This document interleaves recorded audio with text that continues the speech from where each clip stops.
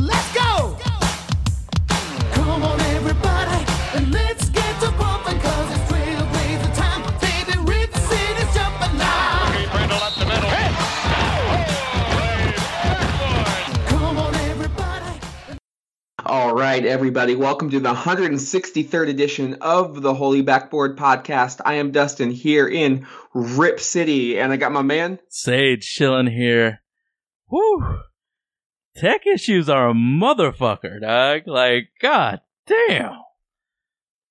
It's the off-season rust already showing. I know, dog. I've wanted to use this new technology to record podcasts so it'd be easier on me. And we spent like 10 minutes trying to get that shit to work, and it did not work. Now we went back to our oldie but goodie, and we had to figure out all this tech problems. Yeah, we out here though. We're out here, Blazers off season, ready to talk about our Portland Trail Blazers. Man, how are you feeling, man? Honestly, there is a huge void right now.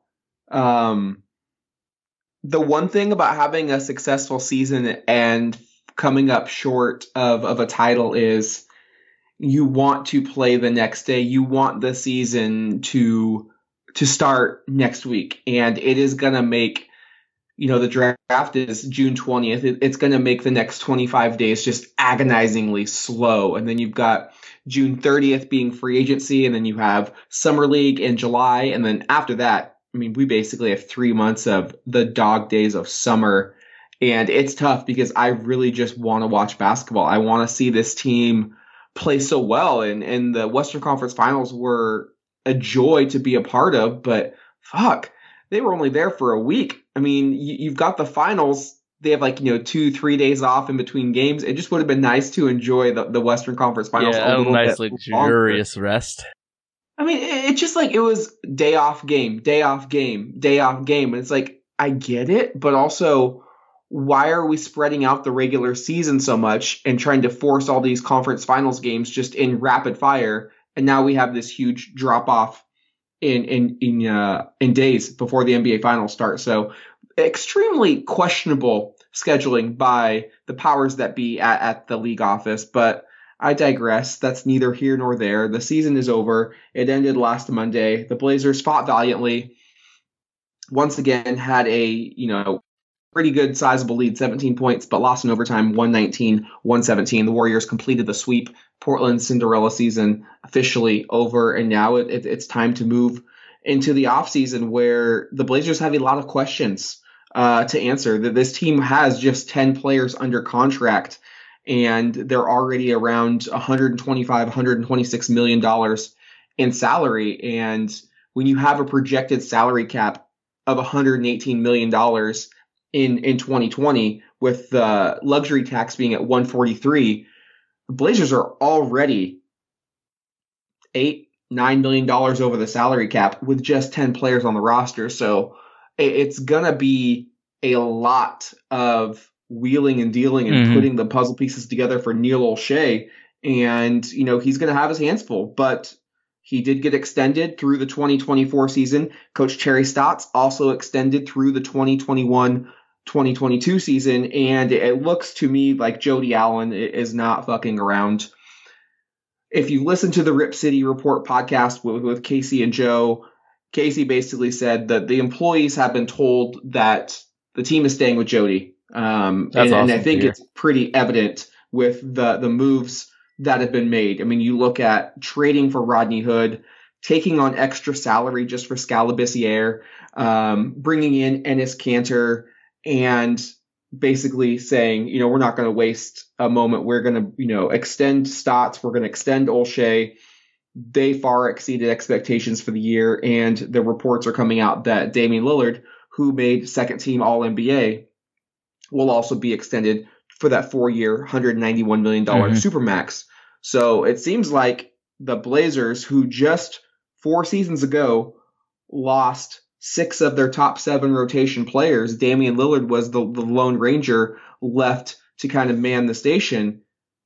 They are now where I think Neil Olshey wanted to be. I don't think anybody would have saw this path being the one that would have led us to the Western Conference Finals, but In 2015, we lost all of that talent, and 4 years later, we're coming off of a Western Conference Finals run with, I think, the best is yet to come for this team. So, it may have not been the traditional route to get there, but Portland's here, and now we have a very important offseason to really continue that momentum. It's crazy. I'm really thankful and really happy that we decided to record today rather than the day of Dame's second team all and award, or when Neil Olshey got his extension, or when Terry Stotts got his extension.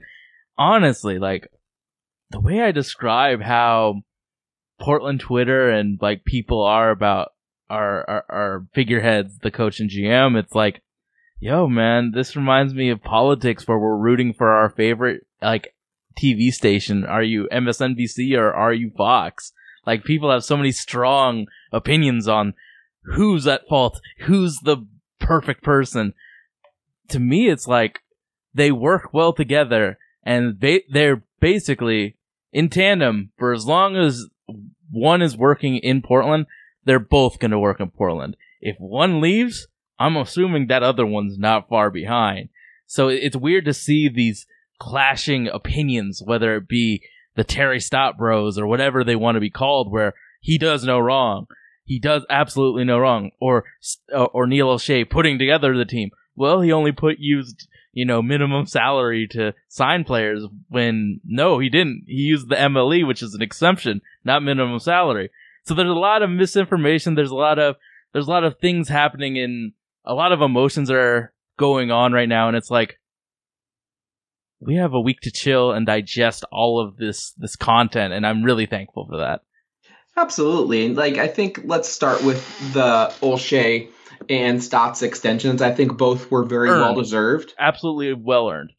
And we have not been the most vocal of Terry Stotts or Neil Olshey supporters, but I think from day one of this 2018-2019 season, we both viewed them as a package deal. And for me, if they got us out of the first round, yeah, stay around. I'm not going to say, you should be fired. They passed expectations. They passed expectations. Glowingly. They took a roster. Now, mind you, this was before Nurkic went down. They took a roster that made the 3 seed in the Western Conference last year. And I think they finally were able to show a little bit more potential. And a lot of things happened for it to happen. But at the end of the day, the Blazers made it out of the first round. I mean, nobody's going to really remember the story of how it happened through 82 games. All that we're going to look back in the history books is the Blazers got out of the first round, gutted out a 7-game series against the Nuggets, and made a Western Conference Finals appearance. At the end of the day, results matter. I mean, you can argue semantics, all you want, but Neil Olshey had very limited resources this time last year. What did he do? He took the mid-level exception, split it up between Seth Curry, who was coming off of a season-long injury, and Nick Stauskas. He drafted traded for Gary Trent Jr. No, we bought picks for Gary.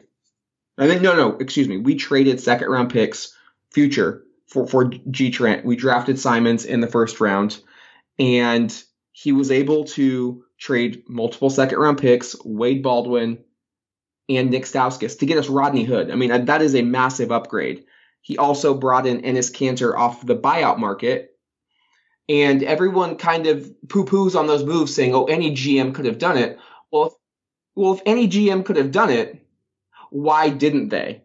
And throughout his exit interview, Neil Olshey talked about the type of the player that the Portland Trailblazers have had success with throughout his tenure is, the reclamation project, somebody who needs a redemption story, someone who has a chip on their shoulder, someone who has something to prove, someone who has been cast away. And you can see that Seth Curry looked like he was up and coming with Dallas, had an injury. It really slowed all of his momentum. Mm-hmm. Rodney Hood went from being a potential starter on the Utah Jazz playoff team 2 years ago with Gordon Hayward and basically became an outcast in Cleveland after his postseason performance with LeBron and co. after they, got swept by the Golden State Warriors. And Enes Kanter went from being one of the best bigs in the game off of the bench to not even playing for the worst team in the league in the New York Knicks. Comes to Portland, averages a double-double. I mean, we all know Enes' story. I mean, an amazing person on and off the court. And Neil found those guys and was able to go out and use limited resources. I mean, he is very good at bargain basement hunting. I mean, he is the Ross Dress for Less GM of the year. Yeah, like he is really, really, really, really good at finding market inefficiencies. Like you said, let's talk about the Mo Harkless deal. Like he finds those bargain basement players and finds them the home. If they fit within the scheme, he's willing to try them out. So he's very good at finding those fringe players. And when you have a star like Damian Lillard, but like when you have Damian Lillard, you have to find those pieces that fit. And I feel like the end result of the year, those pieces fit with Damian Lillard.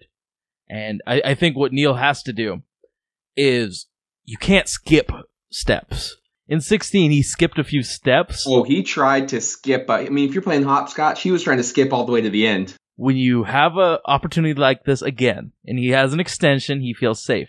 I think really it's time to take every step needed to the ultimate goal of building a sustainable, good team. And we cannot afford to miss a step.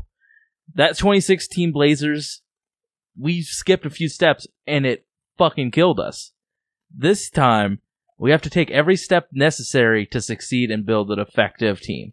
And I, for one, am very happy with Neil Olshey's work this year. Last year, I was pissed. This year, he made up for it. So good on him.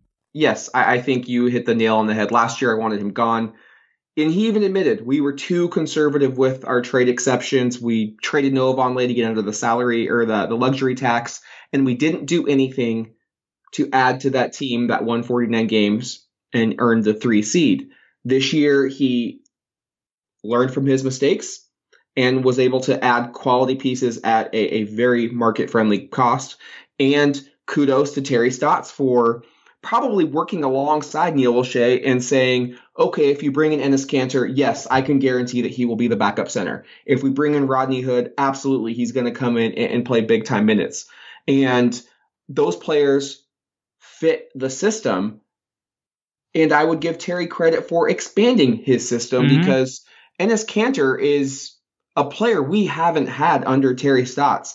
LaMarcus Aldridge is the closest guy in terms of back-to-the-basket scoring, and we really haven't had a rebounder down low that was able just to dominate the boards like Enes. I mean, Nurkic has... Ed kinda. Yeah, Ed kinda, but Nurkic has shown glimpses of being able to score with his back to the basket. LaMarcus, you could never get him to commit to the post-up game. He wanted to drift to the perimeter. Enes was a legit throwback, dump it into him, watch out, he's going to get buckets.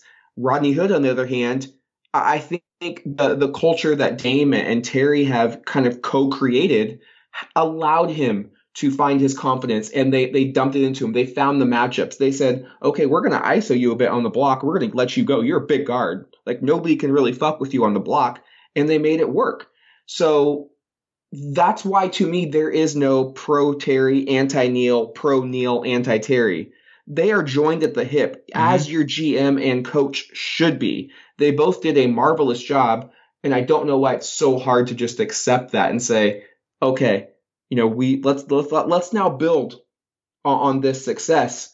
But before we kind of go into the offseason too much, I still want to temper our fans' expectations. And what I really learned about basketball as I watched it in the early 90s was it's not always positive growth. You're not always on the same trajectory. You're going to have some setbacks along the way before you reach your ultimate goal, if you even get there. And to me, luck's a huge thing, man.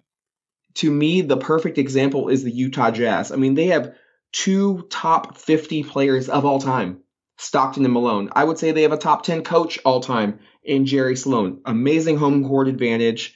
And they were basically on a roller coaster until they finally made it to the finals in 97 and 98. You know, looking at their basketball reference, going back to 88, 1988, they win 47 games, they make it to the conference semis. Well, then they lose in the first round in back-to-back years. In 91, they make it back to the semis. In 92, they played our Blazers in the Western Conference Finals. They didn't happen. The following year, they lost in the first round. Then they got back to the Western Conference Finals. Then, in 95, they lose again in the first round. In 96, they get back to the conference finals. It's not happening. So you've got a team 8 years in the making, has all of these pieces together. They can't break through the ceiling, but they don't panic, just like Portland's doing. Culture, continuity, chemistry. They're able to keep it together. And finally, they break through. Stockton hits that shot in Houston. They get to the NBA Finals. They actually make it back-to-back years. Unfortunately, they ran into Michael Jordan and the Chicago Bulls. But you know what? A lot of other teams did that as well. I don't think many Jazz fans would trade those memories for anything in the world. Absolutely. Basically, what I'm trying to say is, yes, the Portland Trailblazers made the Western Conference Finals this year, but let's not fucking go overboard if we don't get out of the first round next year. We know how deadly the Western Conference is. We know how badly our hands are tied behind our back with the salary cap implications and how we acquired the players, meaning we don't have their bird rights. It's going to be very difficult to keep everybody on board. So basically, just trust the fucking process. Like, that's what it is, a process. Damian Lillard is going to be 29 this offseason. He is just entering his prime.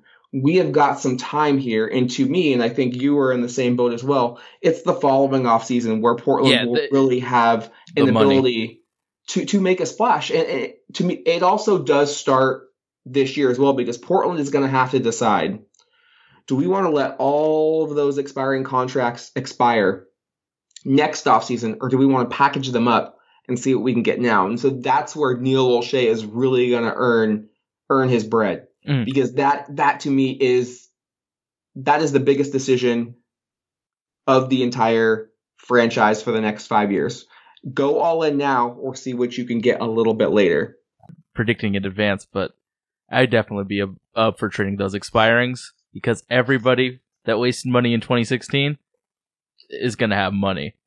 It might be a good move to make trades to get that make up for our free agency, because a lot of teams have money in Portland.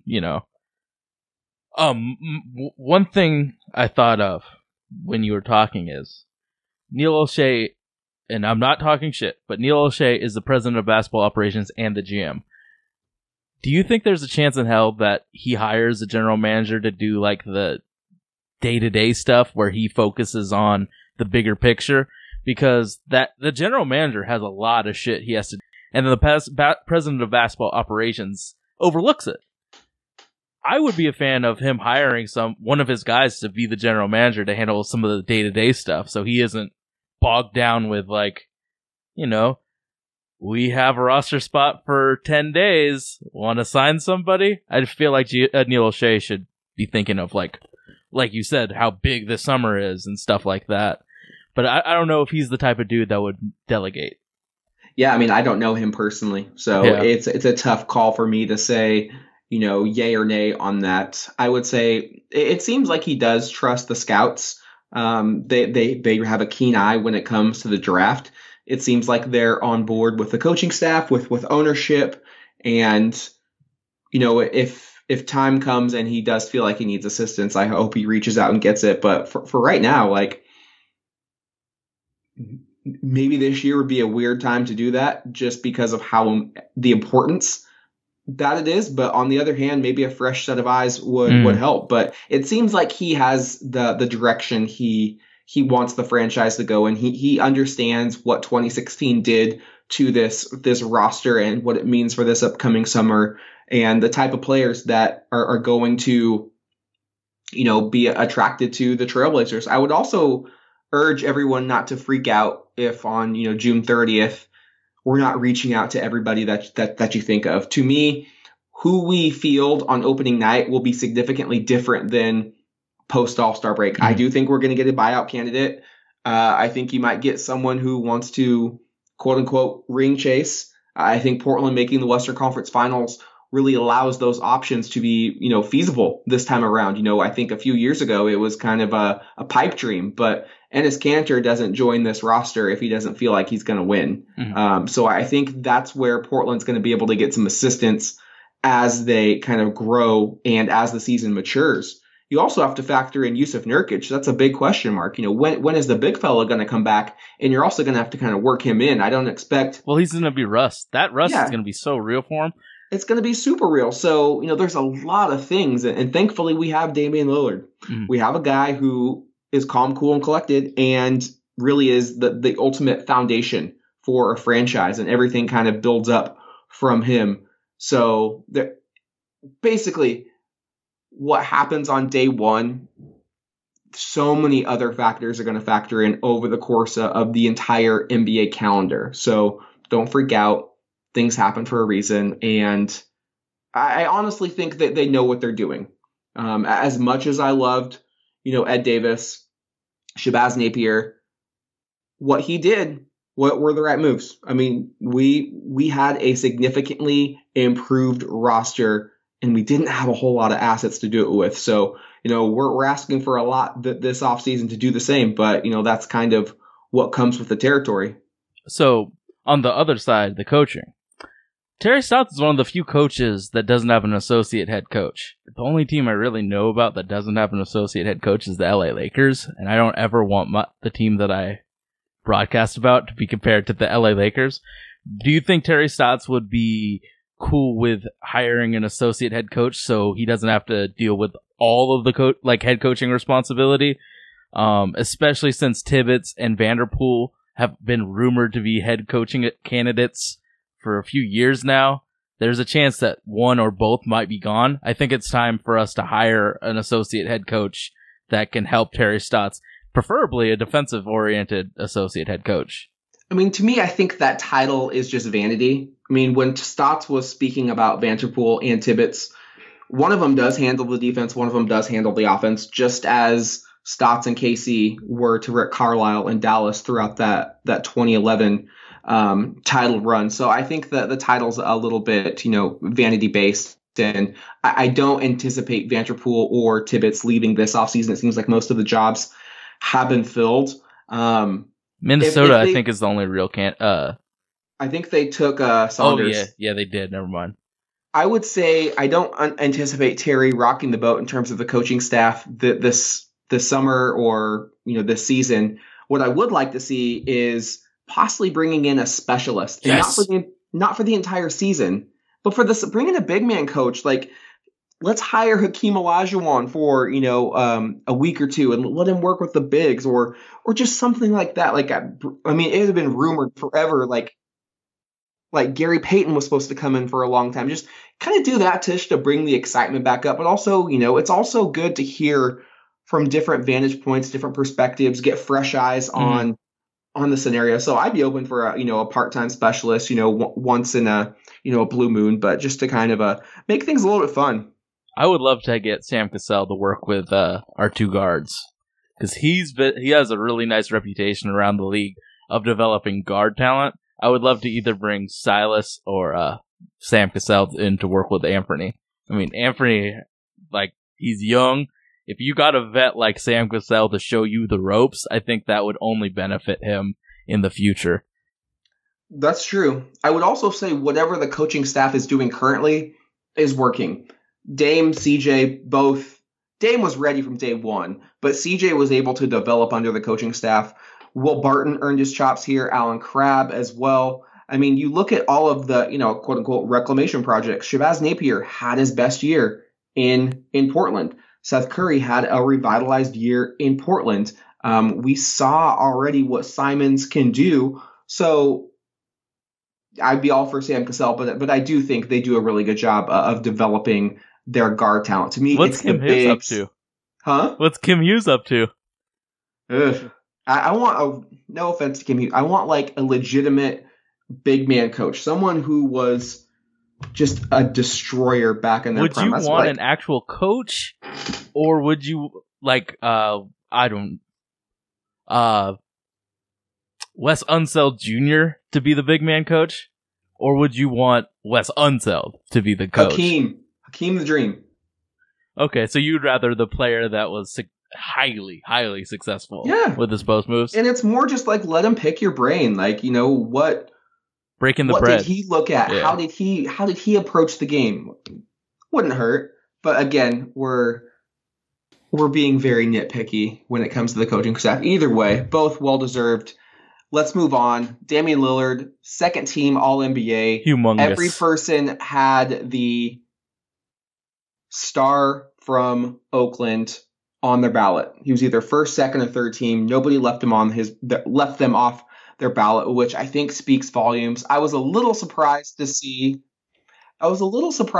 how far the gap was between he and Steph in terms of regular season. And, I didn't think Curry had the best regular season. The ball was in Durant's hands most of the time. But either way, Dame finishes second team All-NBA. It is his fourth All-NBA appearance. Clyde had 5, and he got his 5th in 95 when he played about 41 games in Portland and 35 in Houston. So technically, Clyde has 5, Dame has 4. So Dame is closing that gap in terms of the accolades you're looking for when it comes to best trailblazer ever. And I think he will easily surpass Drexler in that area. So making that team also earned Damian Lillard a lot of bread. Super max, baby. The Derrick Rose max. I've been telling people how important the super max is. Like, you're eligible to get 35% of the cap. It's huge. Like, he will be with the Giannis's, Steph Curry. Like, it's a big deal for him to be able to be part of those higher echelon players with salary. So I'm very proud for Dame to get that honor. So it was huge, man. I've been surprised at how many people, so I perusing some forums online, how many people are kind of against it, like, or that Dame should take some form of a discount. And I'm just get that fucking bag, Dame. Exactly. Like, and he's doing the Blazers a huge favor and if he signs it this year, he's missing out on fucking $60 million.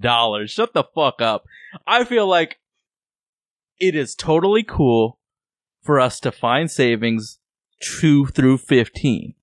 If Damian Lillard is eligible to make that Supermax deal, I want him to feel like he earned it because he did on the court. I want him to financially feel that love. How much we love this man, he needs to feel it in the bank account. He's taking a discount signing it this year, potentially. So, Dame, get that fucking bag. I mean, I think you're absolutely right. That deal basically takes Damian through the age of 35. And at that point, you're probably looking at the Dirk level of discounts coming on after that. To me, knock on wood, I envision Dame playing his entire career in Portland, and that matters to me. That's something that's always hurt is, you see pictures of Terry Porter playing for the Wolves or the Spurs. God forbid, Jerome Kersey played for the Lakers, Drexler the Rockets. Like, I want to see Dame stay in Portland his entire career, and this contract basically, to me, ensures it. There are rumors he wants a player option this time around, which, good for him. Whatever he wants, that is completely fine. But I think people are getting a little too scared of the Supermax. Yes, it's bitten John Wall and the Washington Wizards in the ass, and it doesn't look great for Russell Westbrook and the Oklahoma City Thunder. But what I would say is both of those players, their game to me is at least 50+% predicated on athleticism. Dame isn't.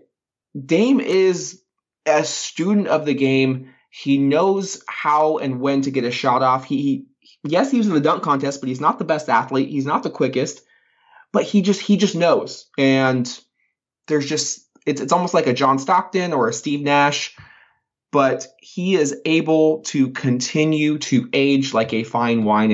And to me, I am not worried about paying him that amount of money as he ages, because to me, he is just now getting into the prime of his career. And it also shows we're willing to go all in with you. Mm-hmm. We are trying to win. The pairing of Dame and CJ proved this year it can work. Proved me wrong. I was on board until about the middle of this season. I was like, I don't know. Proved me wrong. it can work. This is our franchise player. You don't want to piss him off You or don't want to cheap disrespect out him at on all. the fucking star player, the most important player, probably in franchise history. You don't want to piss him off. So I'm totally willing to give him every cent he's earned, the maximum amount, because he deserves it. But we've had him on the team for 7 years. Yeah, 2012 was the year he got drafted. So Yep. 7 years. In 7 years of working with a person, you know what that person's about. If you think that as a person, he won't half-ass it, and he's going to play his ass off every game like he has the last 7 years, you pay him that money and be happy about it. John Wall has partied, he's been partylicious for 5 fucking years. He's been partying. Did you see how he showed up to training camp? I mean, his face was a meme. He looked like he got stung by 13 bumblebees. So, I think if you know him as a person and you trust that he's going to do what's best for him and the team, you give him the money. If you're dealing with a partylicious point guard who likes to fucking party hard, you might think again about that 35% and give him a 25% max. One thing I want to do, every GM and coach talk with a player about the things that they want to see them improve on in the summer. And I think it's a good exercise here for us to go through the team. And just a little something like, what would you tell Dame to work on in the summer? If let's say Terry Stotts and Neil say, we like the Holy Backboard. We trust them to tell these players what to do. What would you say to Damian Lillard to get to practice on for this next year? What would you tell him? It's tough because I feel like he put his teammates in the right position to succeed. And a lot of the times that shot just didn't go in. I would say it's a combination of being a little bit more aggressive when attacking the rim, along with continuing to work on the range, because that's what really got him past the first round, was adding that range to his shot. I believe he said he wanted to add the step back three.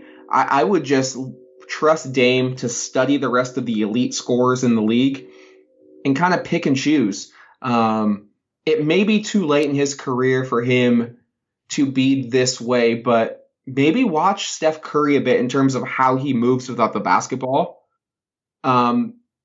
That is just uncanny, and I don't expect him to necessarily add that or be at that level.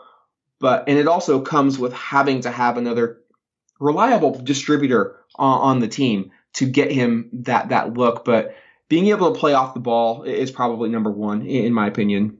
I would say that I would like him to develop a few more moves in attacking the basket where he does the floater or the runner, because sometimes he meets a 7-footer at the rim and it's kind of scary. So I would look at CJ McCollum's runner game or floater game as another wrinkle in his attack. Yeah, speaking of CJ, I would love to see Dame split the defense. CJ is elite at that. Dame's really good. If he can become elite, so a little tighter handle. Yeah, we saw tighter handle, because CJ's handle I don't think gets enough credit. I think it's on par with Kyrie. It maybe doesn't have the national eye that Irving does, but CJ's handle is filthy. If Dame can tighten that up, that's just another element that's going to make him super difficult to defend. All right, we mentioned him, CJ McCollum. What would you tell him to improve on for this next year? Yeah, I mean, it's tough. So to me, CJ is the mid-range god. I mean, I love the fact that he hits the mid-range. I would like to see CJ work off the ball, but I would also like to see him be quicker with his move. When he is successful, it's whap whap jumper. Instead, earlier on in the season, he was holding onto that ball 5, 6, 7, 8 seconds, and I mean just crushing the offense. So quicker decisions, moving without the ball is what I would say for CJ. I think he needs to get his body ready for the type of usage that he played in the playoffs, because we need him to carry the ball more. I mean, Nurkic took 20% of the usage. I would say a good portion of that usage is going to CJ McCollum, So I think he needs to get his body a little bit more ready to handle the 82 games of being the man. The man. So that's what I would say. I think that's factually correct for Damian Lillard as well, because you mentioned it. Nurk's not going to be here, and they were able to go on maybe a 6 to 8 week run without Nurk and them shouldering that load. They were probably playing a little bit on adrenaline and just knowing that it's win or go home. But they're going to have that mindset from game one, because the Blazers go as Dame and CJ goes. Regardless of what Olshey does this offseason, they are going to have to shoulder that load, like you said, for 82. Yep. And fair or not, I think if the Blazers are going to have a really good seed come next April, it's going to be based upon whether we got tremendous seasons out of those two. So Mo Harkless, I'm just going through the starting five right about now. Mo Harkless, what do you think he needs to improve on? Make it one thing. Of course, we would love him to improve like 5 different things, but what's the one thing you would want Mo Harkless to improve on? I want him to shoot 1,000 3-pointers a day. Like, the shots that he gets are so open. If he was able just to become a knockdown shooter, that's your 3-and-D guy. Mo is young. Mo can be the future of the franchise at that small forward position if he's able to shoot the 3 like a Trevor Ariza, like a PJ Tucker. Mm-hmm. He is very good on defense. He can slash with the best of them. He's athletic as hell. Mo Harkless, we need you to get in the gym and work on that jumper. That bottom line, the jumper. So this is Al Farouk. What would you say to Al Farouk? I don't know, because let's only talk about people under contract. Fine. All right. I would say because I don't know if he's going to be back. Yeah, all right. What about Cantor? Not under contract. All right. Myers Leonard. Myers, I mental. It is all mental for Myers, and I think he needs to come into the season prepared to shoulder a larger load. I mean, I think I discussed this with you.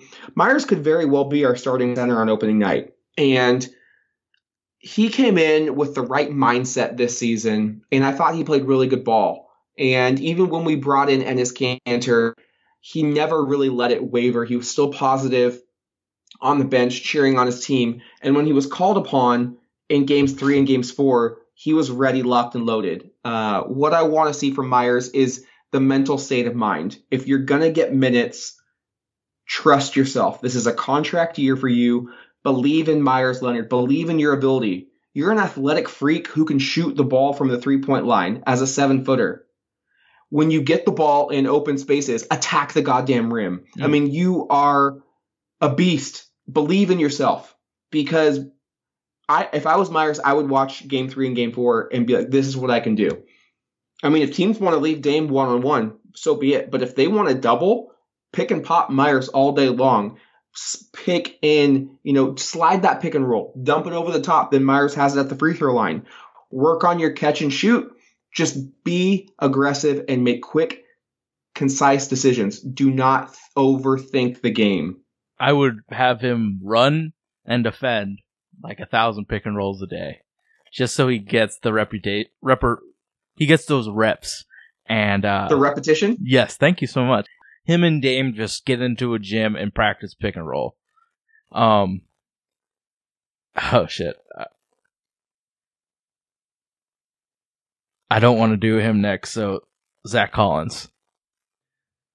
I think this is the trickiest player for Portland this offseason. And I say that because Zach likes the 5 better than the 4. And we already have Nurk as the franchise 5. Myers is the 5 right now. You have Enes Kanter, who you hope to resign as a 5.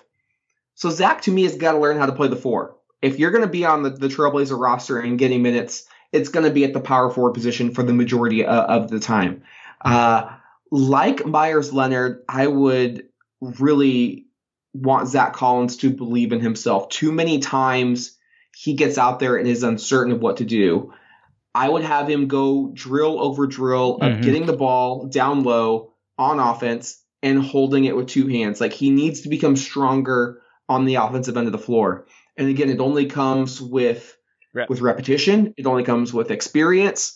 But he needs to get stronger hands on offense. He needs to learn how to finish around the rim. I think his three-point shooting is going to improve with time. He's got too good of a stroke.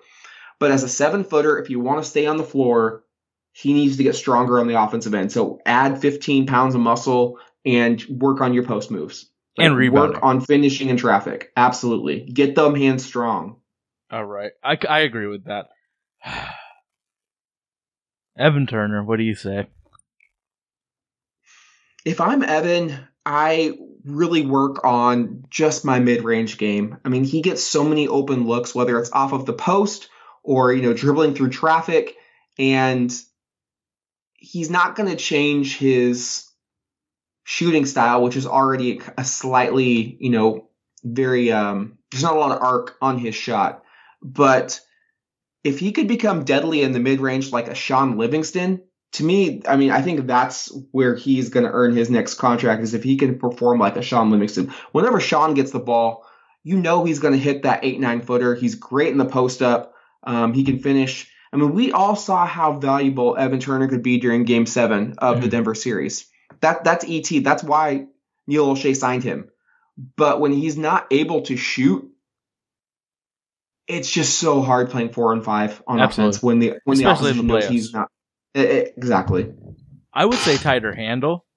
I think that he has an array of moves to get around one, but then I think for whatever reason, if he gets into the paint, that handle becomes really loose. So I would tighten his handle of just dribbling closer. His dribbling in the post is scary, so I would get a tighter handle. I think this one's actually a fun one. Anthony Simons. Play as much as you can this summer. Go to UCLA, play in those NBA pickup games. He's obviously going to lead the team in NBA Summer League. The guy, I think, just needs experience. He's got an unorthodox jumper, but it's quick and it goes in. I would, again, maybe work out with CJ McCollum. Get that hand a little bit tight. He's able to get into the middle of the floor. So can he work on that pull-up? Can he work on that floater? We've already seen that he's got a little bit of everything. So for me, I just want to see him play. Get your body right. You're going to get minutes this summer. You're going to get minutes this season. Mm-hmm. So play. Get as much experience as you can against NBA caliber talent. Yeah, I think it's all about the reps for Anthony Simons. We know that he has one skill already, and that's the ability to generate space. So I think it's work on that, work off combos of the generating space. So your pull-ups, your step backs, all of the things that go around your ability to generate space. And that's just, like you said, going to UCLA or going doing as many runs as you possibly can. So what about Jake Layman? I know he's a free agent, but it's so cheap that I know we're picking it up. Work on the goddamn jumper. The form is too pretty for him to be this inaccurate. I think he plays. I think he's gonna have a role on the team. So, I think the jumper, obviously, but maybe get stronger and again, probably practice defending the pick and roll. Scott Labissiere. Hit the weight room. He needs to go on the Zach Collins workout plan this summer together. He needs another 10, 15 pounds.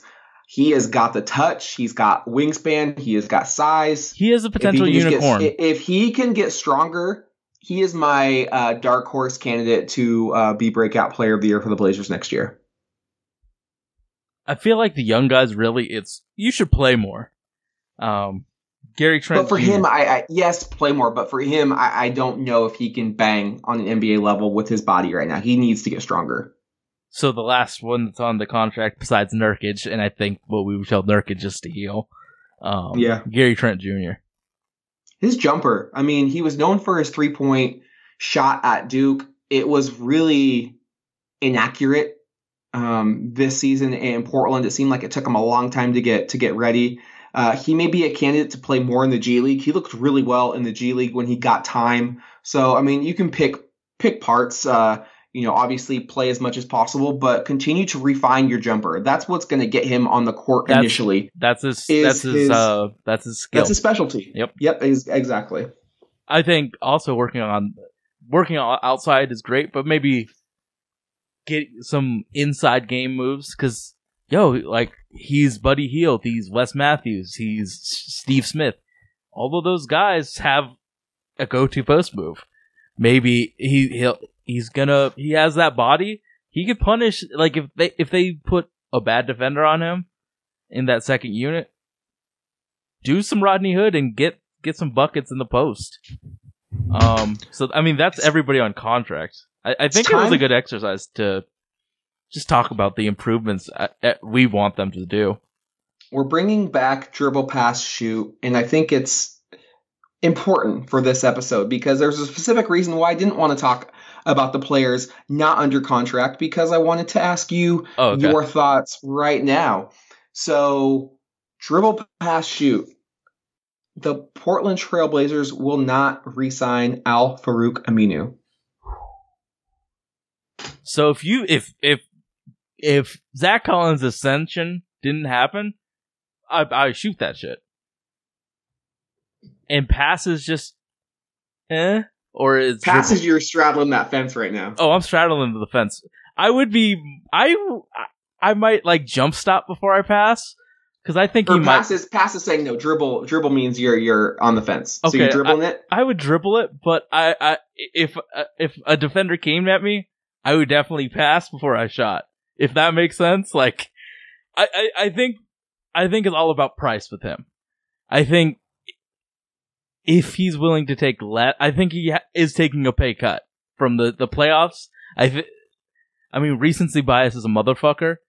I think he takes a pay cut if he stays with the team. I don't think he comes back on the $8 million. Well, to me, it is all about how can you perform in the playoffs. I mean, that's where everyone earns their money, right? Yeah, we saw Ed Davis was literally let go because he wasn't playable in the postseason. I mean, that's basically what Neil Olshey said through the lines. This has been 4 years of Al-Farouq Aminu in the postseason, and I think it was by far his worst outing. I mean, he wasn't able to hit the three consistently. We saw towards the end of the Denver series and basically all throughout the Golden State series, he was not playable. He would start the game and then would not come back. He is a valuable defender. He is still extremely young in terms of life. Basketball life, he's probably just now going into the peak of his career. But I think he's already reached his ceiling. I don't think you're going to see a lot of improvement out of Al-Farouq Aminu. What you see is what you get. So I am going to pass. I think Zach Collins earned the right to start at the 4. I think the team drafted him at number 10 in 2017 to eventually start him. And I think the tax bill is going to get really high. And the only way I think Aminu comes back is on like a 3-year, $15 million deal. He makes $7 million this season. I don't think he's getting a raise. I think he's a fantastic locker room player, just as Ed Davis was. And I was going to say I'm going to, shoot that. Aminu's coming back. Dame loves him. But Dame and everybody loved Ed Davis, and Ed Davis didn't come back. So I don't think that Dame's opinion of somebody is the end-all, be-all. Absolutely. It's really tough because Portland could potentially, really need Aminu if they strike out on the rest of their free agents. And they don't have bird rights on really anybody but Aminu and Layman. So you're essentially losing a rotation player for nothing, which hurts. But I will pass with the caveat being that if it is a steal of a deal, $5 or $6 million per, you take him back. He probably comes off the bench, and he has at least a tradable contract. If he leaves, he goes to a good situation, though, right? I don't know. So that's why it's difficult to was project. This playoff exposed him too much? I think the playoff exposed him. I don't think he's a starting 4 on a championship contending team or even a conference finals contending team. There are also so many high profile. This free agent class is deep. I mean, there are so many good free agents that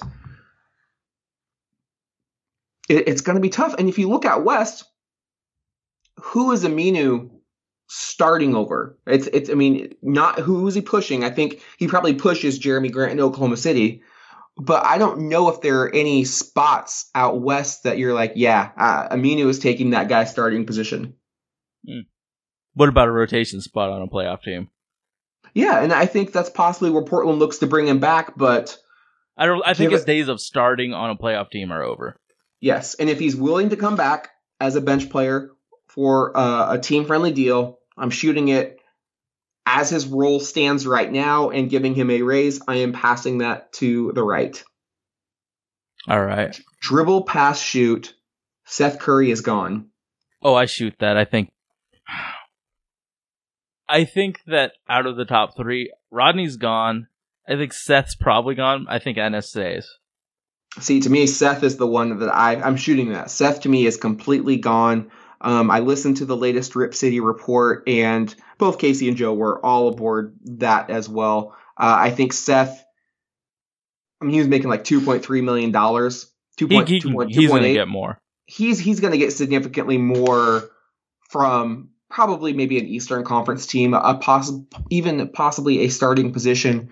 I think Portland, of those three, can replace Seth Curry the easiest with internal development, specifically Anthony Simons. So I think he is gone. Dribble, pass, or shoot.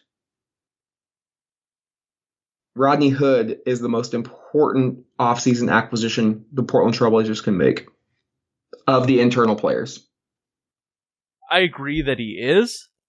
You're shooting it. I think that he is, but I don't think we're going to be able to afford him. He hasn't had a chance to get his bag in the NBA because he just finished his rookie year. This next contract is where he makes the bulk of his income, and I don't think we have enough money to reasonably attain him. So I think he would be our biggest returning player, but I don't think we can afford him. So I say we pass. He's going somewhere else, so I guess we pass him away. But I agree that he is the most important if we could keep him. I'm shooting that. I am coming around to your thinking. We had this.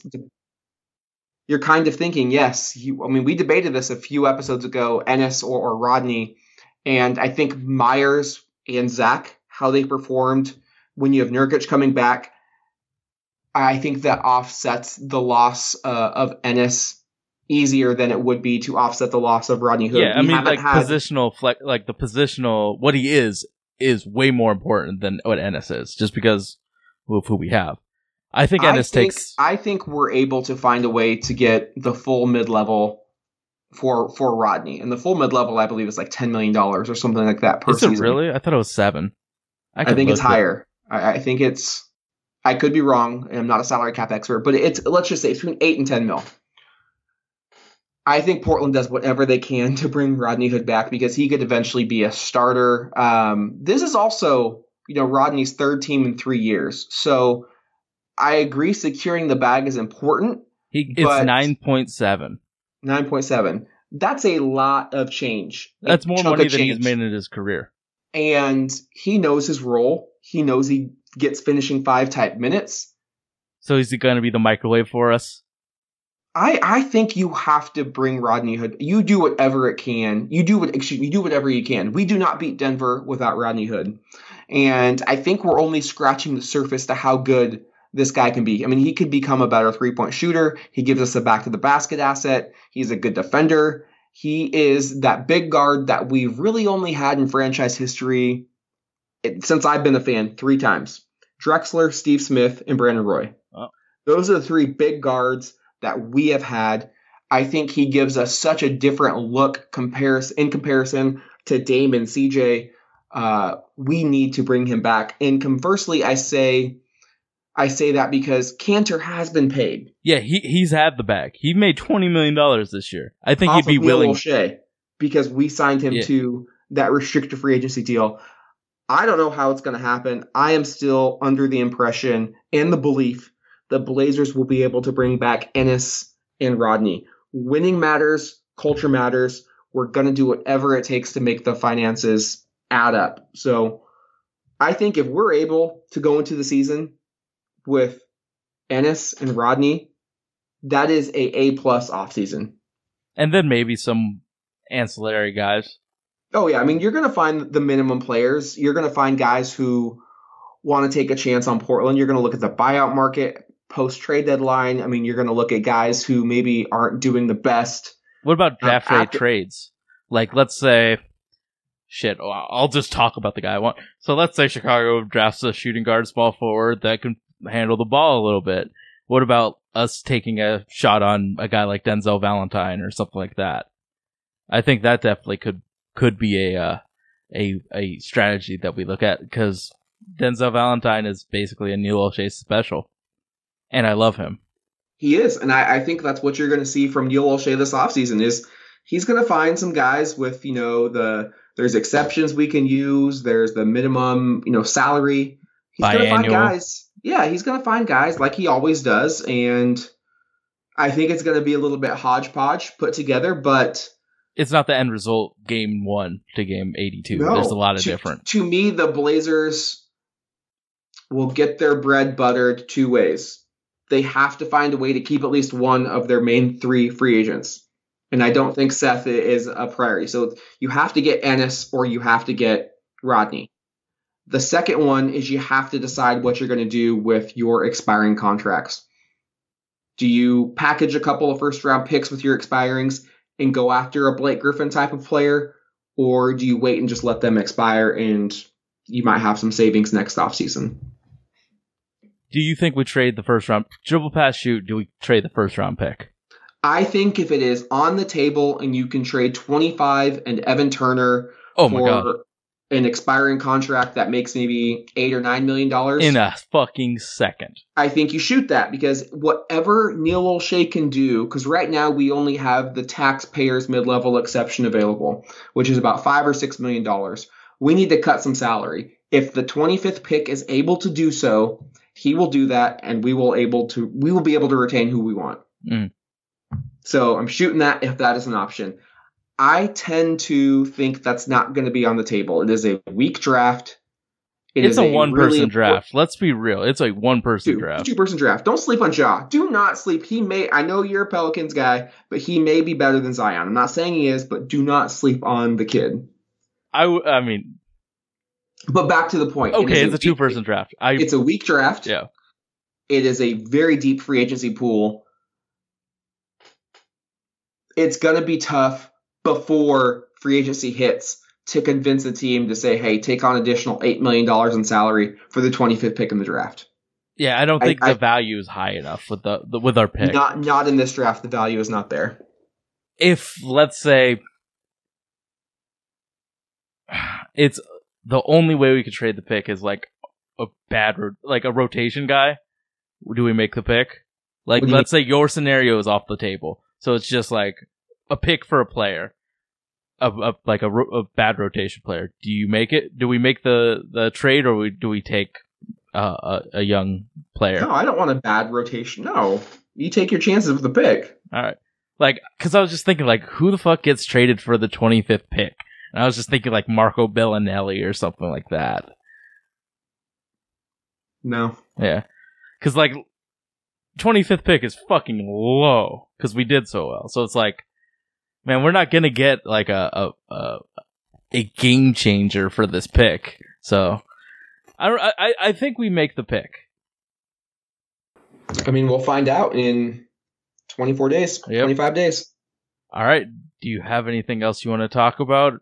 We did talk about a lot of shit in this episode. We'll be back. A lot of stuff to talk about.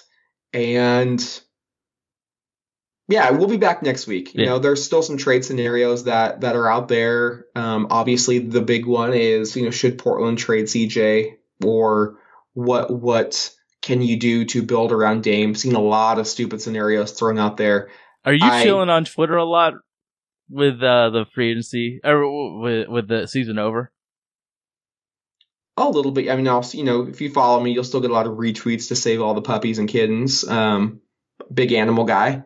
But I'm just looking for a good place to talk basketball. The forums are just trash lately with a lot of the ideas. So it's just me and you, bud. And well, no, it's me, you, and the people that listen to this podcast. All our listeners, shout out. We met Anise for Game 4. That was dope as hell. It was so awesome meeting him IRL and watching the game. So if that can continue to happen, this podcast is worth it in my mind. So I'm just looking forward to talking Blazers all off season because I'm already itching for the season to start. I can't wait for the schedule to be released. I'm going to be watching every summer league game. We got to get back-to-back chips. I really want to see the team continue to ascend because the city has gotten a taste of the Western Conference Finals. We now want more. Mm-hmm. All right. So we are available on iTunes, Stitcher, Google Play, every podcast feeder. If it feeds off iTunes, you'll see the Holy Backboard, Himalaya Podcast, Nothing But Net Radio, Dash Radio. But thank you so much for listening, and we will be back next week. Wherever you may be, this is Bill Shinley. Good night, everybody. Let's go!